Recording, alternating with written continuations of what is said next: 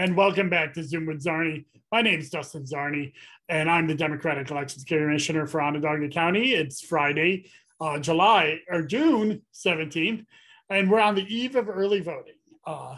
But before I talk about that, my guest this week on Zoom with Czarny is Alejandra Pollack. She's the Executive Director of the New York Democratic Lawyers Council.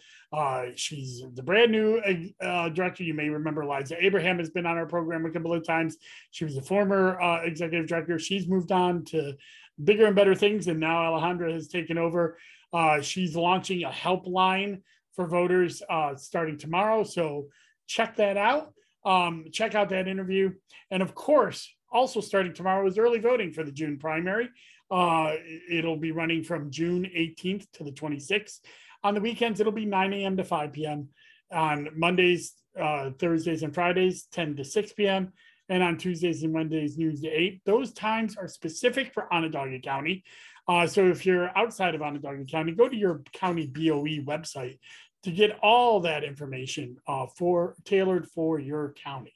Of course, if you need an absentee to vote, you can still get one, but you have to come in person to the Board of Elections office or have an application dropped off in person and have it picked up because we are past the mailing deadline for those. And if you do have an absentee, remember, you cannot vote at the polls on the machine. You can only vote by affidavit if you haven't turned in your absentee.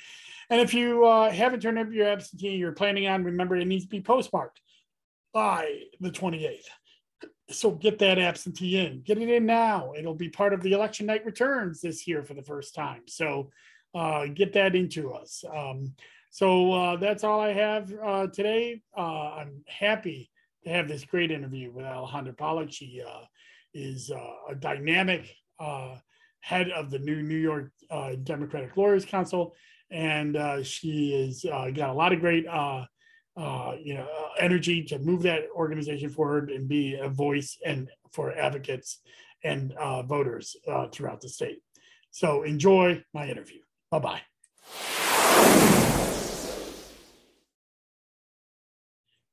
And we're back. Oh, and I'm so happy to have my new friend, Alejandra Pollack. She is the executive director of the New York Democratic Lawyers Committee, or Council, I'm sorry. And I've had the pleasure of working with her predecessor, Liza Abraham, and now she's taken over, and she's already had me on with a couple of executive calls, and I can see that the organization is doing a lot of great work. So Alejandra, thank you so much for coming on Zoom with Czarny.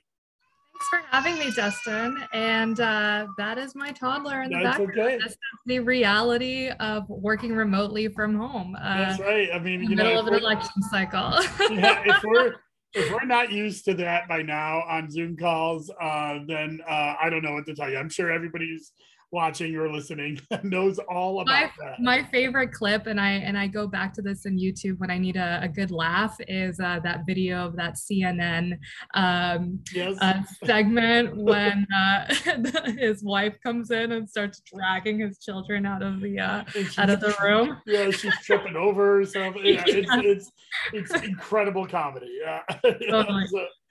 But Alejandra, I know I've had NYDLC on a couple of times, but there's always new people. So tell us a little bit about the New York Democratic Lawyers Council, how you got formed and what is your organization and how does it help our democracy in New York? Yeah, sure. So the New York Democratic Lawyers Council is a coalition that's made up, yes, of lawyers, but we're made up of many more things than that. We're made up of, students, voting rights advocates, and activists, essentially anyone who is passionate and dedicated to preserving our democratic institutions. And what we do is we ensure that all eligible voters can cast their vote fairly and without intimidation, and that their votes are counted fairly and accurately. And we do that through a number of efforts and initiatives. We draft voting rights legislation. We advocate for that legislation. We provide legal support where needed, both here in New York and nationally. And of course, we operate a voter protection program. I'll be talking a little bit later about this helpline that we're launching to help voters access information in this elections landscape. But we also organize and operate our in-state voter protection program, which involves poll observation in target congressional districts and counties. And we also run an export program. New York, Manhattan specifically, has one of the largest concentration of Democratic attorneys in the country. And so we have, key swing states, battleground states that tap into that resource pool. We help funnel, Democratic volunteers and attorneys into battleground states voter protection pipeline. So we do a lot, but nevertheless, we are, of course, under-resourced, understaffed, like anything worth doing in terms of preserving our democracy. But we make it work with what we have, and we have a really strong network of support. So yeah, that's a little bit about NYDLC. And what about Alejandra? How did you get involved with? Are you a lawyer? Is that how you got involved with NYDLC? Or I am not a lawyer, and that's what I stress to folks, is that you really don't have to be an attorney to do this work or to get involved in this work. I came to this space. My background is in fashion, right? Like, I'm an operations girl. I'm an operations manager. That's my background, And I came into the voter protection landscape in 2020. I actually knew my predecessor, before Liza, before Jarrett. There was a guy named Rob Donovan in New York politics who was one of the first to really understand the importance of voter protection, both here in the state and nationally. This was back in 2000, right? Way before voter protection was this sexy effort, and before it really became what it is now, which is really kind of the front lines of our democracy right now. And I met with Rob Donovan. I was putting on kind of webinars around systemic racism and the Black Lives Matter protests in 2020. And the biggest call to action from these protests right out here outside of my window in Union Square was to vote. And right around that time, we were seeing voter suppression and subversion in Georgia primaries and the Kentucky primaries. And that's when I became really interested in understanding what was happening in this landscape. And so I connected with Liza Abraham. She joined me for a webinar that I organized. And then I decided to kind of join the NYDLC as a super volunteer in 2020. And I ran our export operations. So I ran, I organized the recruitment of volunteers and the placement of those volunteers in key swing states through the Midwest, Wisconsin, Pennsylvania, Michigan. And I volunteered as a poll observer myself in Michigan and in the Georgia Senate runoffs in 2021. And then, 2 years later, here I am as, Liza's successor. I never thought 2 years ago that I would be here, but, I always kind of had one foot in politics, in statewide politics, even while I was embedded in the fashion industry. And, most recently I worked on the Fashion Act, which is, a piece of legislation that's been making its way through the New York State Legislature. And that's when I realized, the importance of policy and legislation. And that's an aspect of NYDLC's work that I'm really eager to build on and grow, because that's how we translate, the solutions that the issues that we see on the ground and the solutions that our volunteers bring, on the ground. should be translated into law so that we're not constantly reinventing the wheel for every single election cycle. So I know it's kind of a bit of a strange trajectory to go from fashion sustainability to voter protection, but there is actually quite a bit of overlap in the work that I was doing in the fashion space and the work that I'm doing now. Well, organizing is organizing, and organizing is organizing. You know, whether you're organizing a union shop or a campaign, or you know, I mean, while there are different ideologies in there, we're all kind of serving the public good, so to speak. It's not like we're, you know, corporate lobbyists. That's right. And even legislative advocacy, right. Like it doesn't matter what bill you're pushing, the mechanism is still the same. That's and the right. Obstacles and barriers are still the same. That's right. And yeah, and we're always under resourced, as you said. So you know, obviously New York is going through a tumultuous redistricting process. And you know, and because of that, New York has gifted us with an extra election this year, and brand new lines and candidates getting ballot access.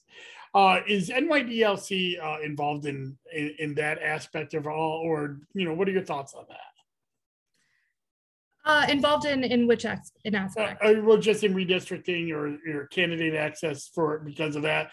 I know you help Democratic candidates get on, you know, with legal challenges. Have you been involved too much in the redistricting stuff, or even if you have any thoughts about what we've just kind of experienced, that's fine too. Yeah, we weren't really involved in the redistricting process itself.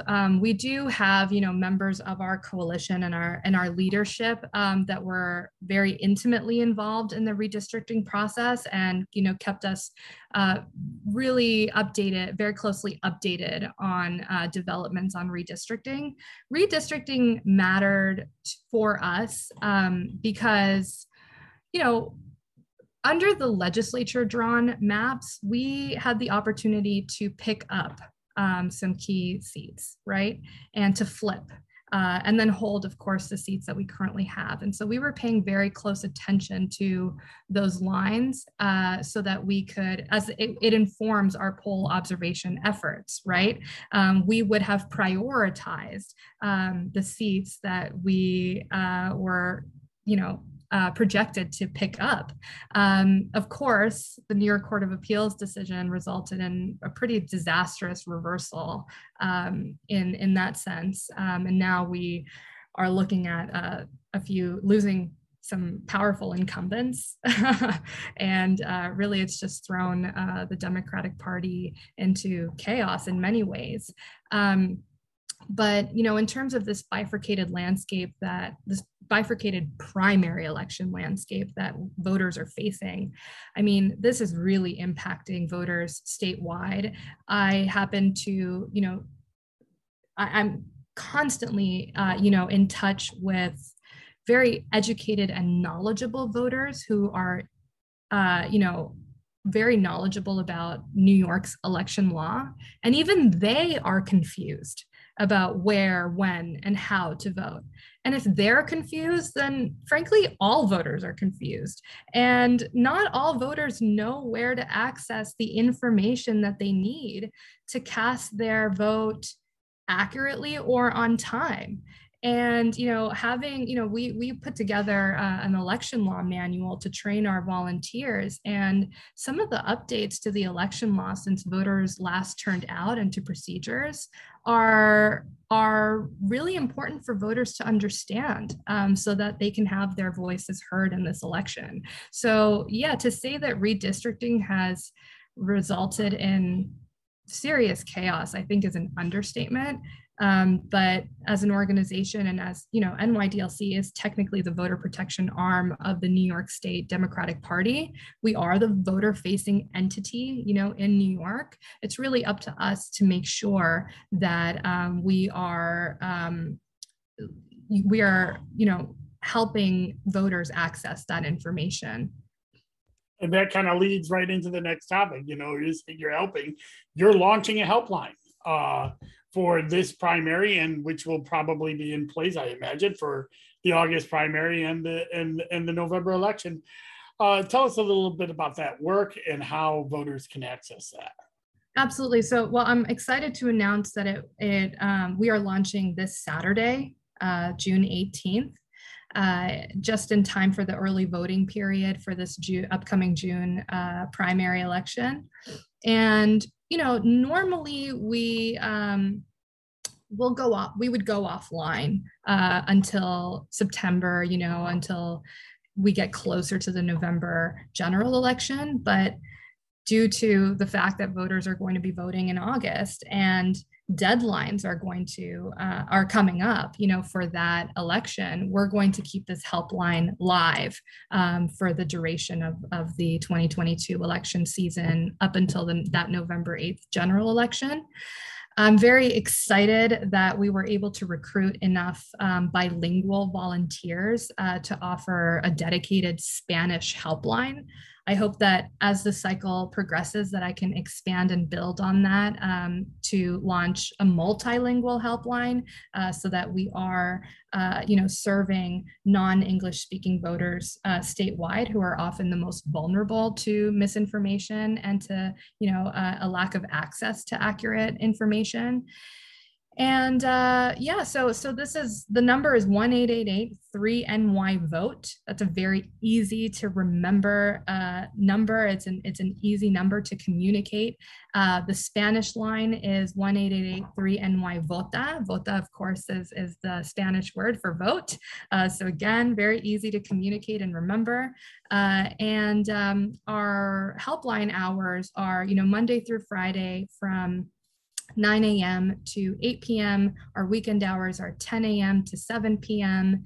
And we have trained helpline volunteers standing by at the ready to answer any and all questions related to the voting process, to the upcoming elections, including, information about registering to vote, information about applying and for absentee voting and returning their absentee ballots. New York voters should remember that if you're registered to vote in New York City, you can only vote early at your assigned early voting location. Outside of New York City, voters can turn up at any early voting poll site and cast their vote. But within New York City, you can't do that. You got to go to your early voting poll site. And that might be different from your election day poll site. And the hours vary, right? So there's a lot of information that voters need to know and may not know where to find it. And of course, as you know, Dustin, our boards of election are working around the clock to administer these elections and may not be able to get back to voters in a timely fashion. And so that's where we really come in. We come in here to provide that information and be kind of hold voters' hand as they navigate, this confusing landscape. Yeah, and I mean, that's why I like to highlight democracy advocates on our program here, because there are a lot of resources out there for voters that are not just boards of elections, that are not just campaigns, that sometimes have an ideological bent, sometimes they're nonpartisan. But there are resources out there for people to get a hold of, and the helpline that you're about to launch is another resource. And this is going to be a very confusing year. You mentioned your background was in legislative advocacy. And obviously the New York legislature just closed their session. Some big voting rights bills that were passed, the New York Voting Rights Act, moving the voter registration down to 10-day, the wrong church bill. But a lot of voting rights bills were left on the table, like no excuse absentee and same-day registration, restarting that process, which will now push that back several more years before that can even be voted on by the voters. What are your thoughts of this last session, and what do you think what do you think that we can still do to better our democracy in New York? Oh, well, there's a lot that we can still do. Yeah. Yeah, but I look back at this legislative session and I consider it a success. I mean, really, the fact that we were able to pass the John R. Lewis Voting Rights Act of New York, which is, my gosh, this bill is groundbreaking, right? There's no other state that, it basically projected New York from last to first on voting rights, right? And I think the fact that we have some extremely dedicated election law chairs in each chamber, Senator Zellner Myrie and Assembly Member Latrice Walker, they really are championing some important bills through the legislature and work very closely together. And so even though I came into this role kind of in the middle, I came into my position as executive director in the middle of the legislative cycle in May, which is really kind of too late to really have much of an impact. I'm going into the next legislative session with high hopes that we can build on the wins and successes of this year. Of course, we're still waiting for Governor Hochul to sign these bills into law. I'm hopeful that she will. But again, it's really important that we translate kind of this energy around voter protection into legislative advocacy, right? Like within my community, we have a lot of folks that are like, yeah, tell me how to volunteer, tell me what helpline I can volunteer on, tell me what state I need to drive to. And I want to translate that energy into legislative advocacy, because if we, if we can bring that energy to Albany, I think that we can move these bills a lot faster. Voter education is critical. I think the reason why we don't today in 2022 have same day voter registration is because we, as a party in the state, we did not invest in educating our voters around what they were voting on in 2021, whereas our counterparts, our Republican counterparts, spent millions to ensure that those, ballot procedures failed, right? So that's where we are. Like as a party, we really need to have a come to Jesus moment about what our priorities are in terms of voter protection and voter education. And I'm not seeing enough of it, but I'm hopeful that we'll continue to see greater investment and greater prioritization for advancing these issues.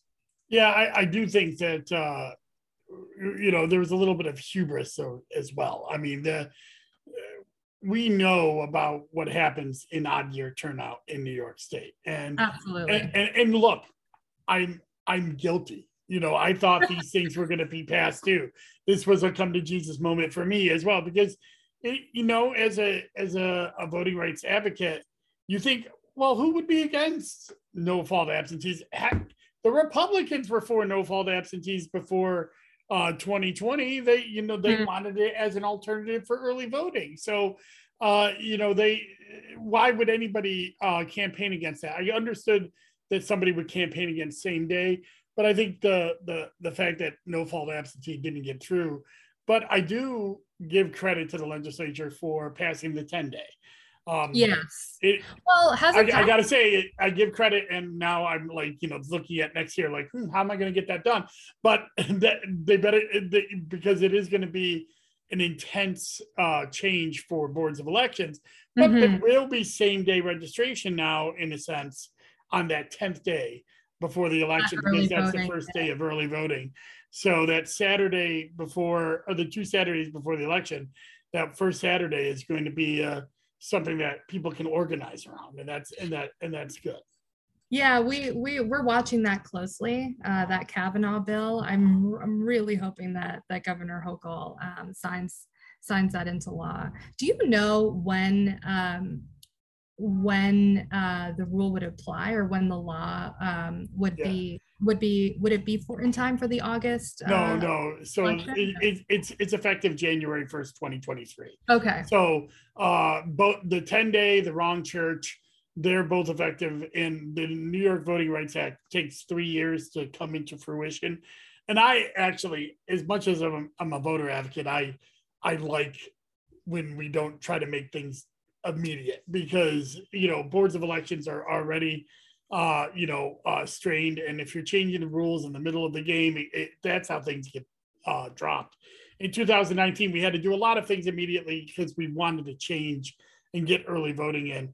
But now I think it's better to just, if you pass it, give us till January so we can get rules in place, train our people, and be ready for it. So it won't be effective this year. And I got to be honest, most of the bills that were passed this year won't be effective this year. They'll be effective next year. So it smells like an October signing right before the election would be something that Governor Holcomb might be looking towards. But I have no inside knowledge, but it kind of makes sense. And rightfully so. I think to your earlier point, we have to think about the voting infrastructure, and the different stakeholders that are involved in that infrastructure, right? And so as much as, again, we want to advocate on behalf of voters and strengthening our institutions, elections are run by everyday people and, they need the time and the resources, to ensure that that's a possibility. And that's something that we advocate for, as well as ensuring that our boards of elections have the resources that they need to do their jobs.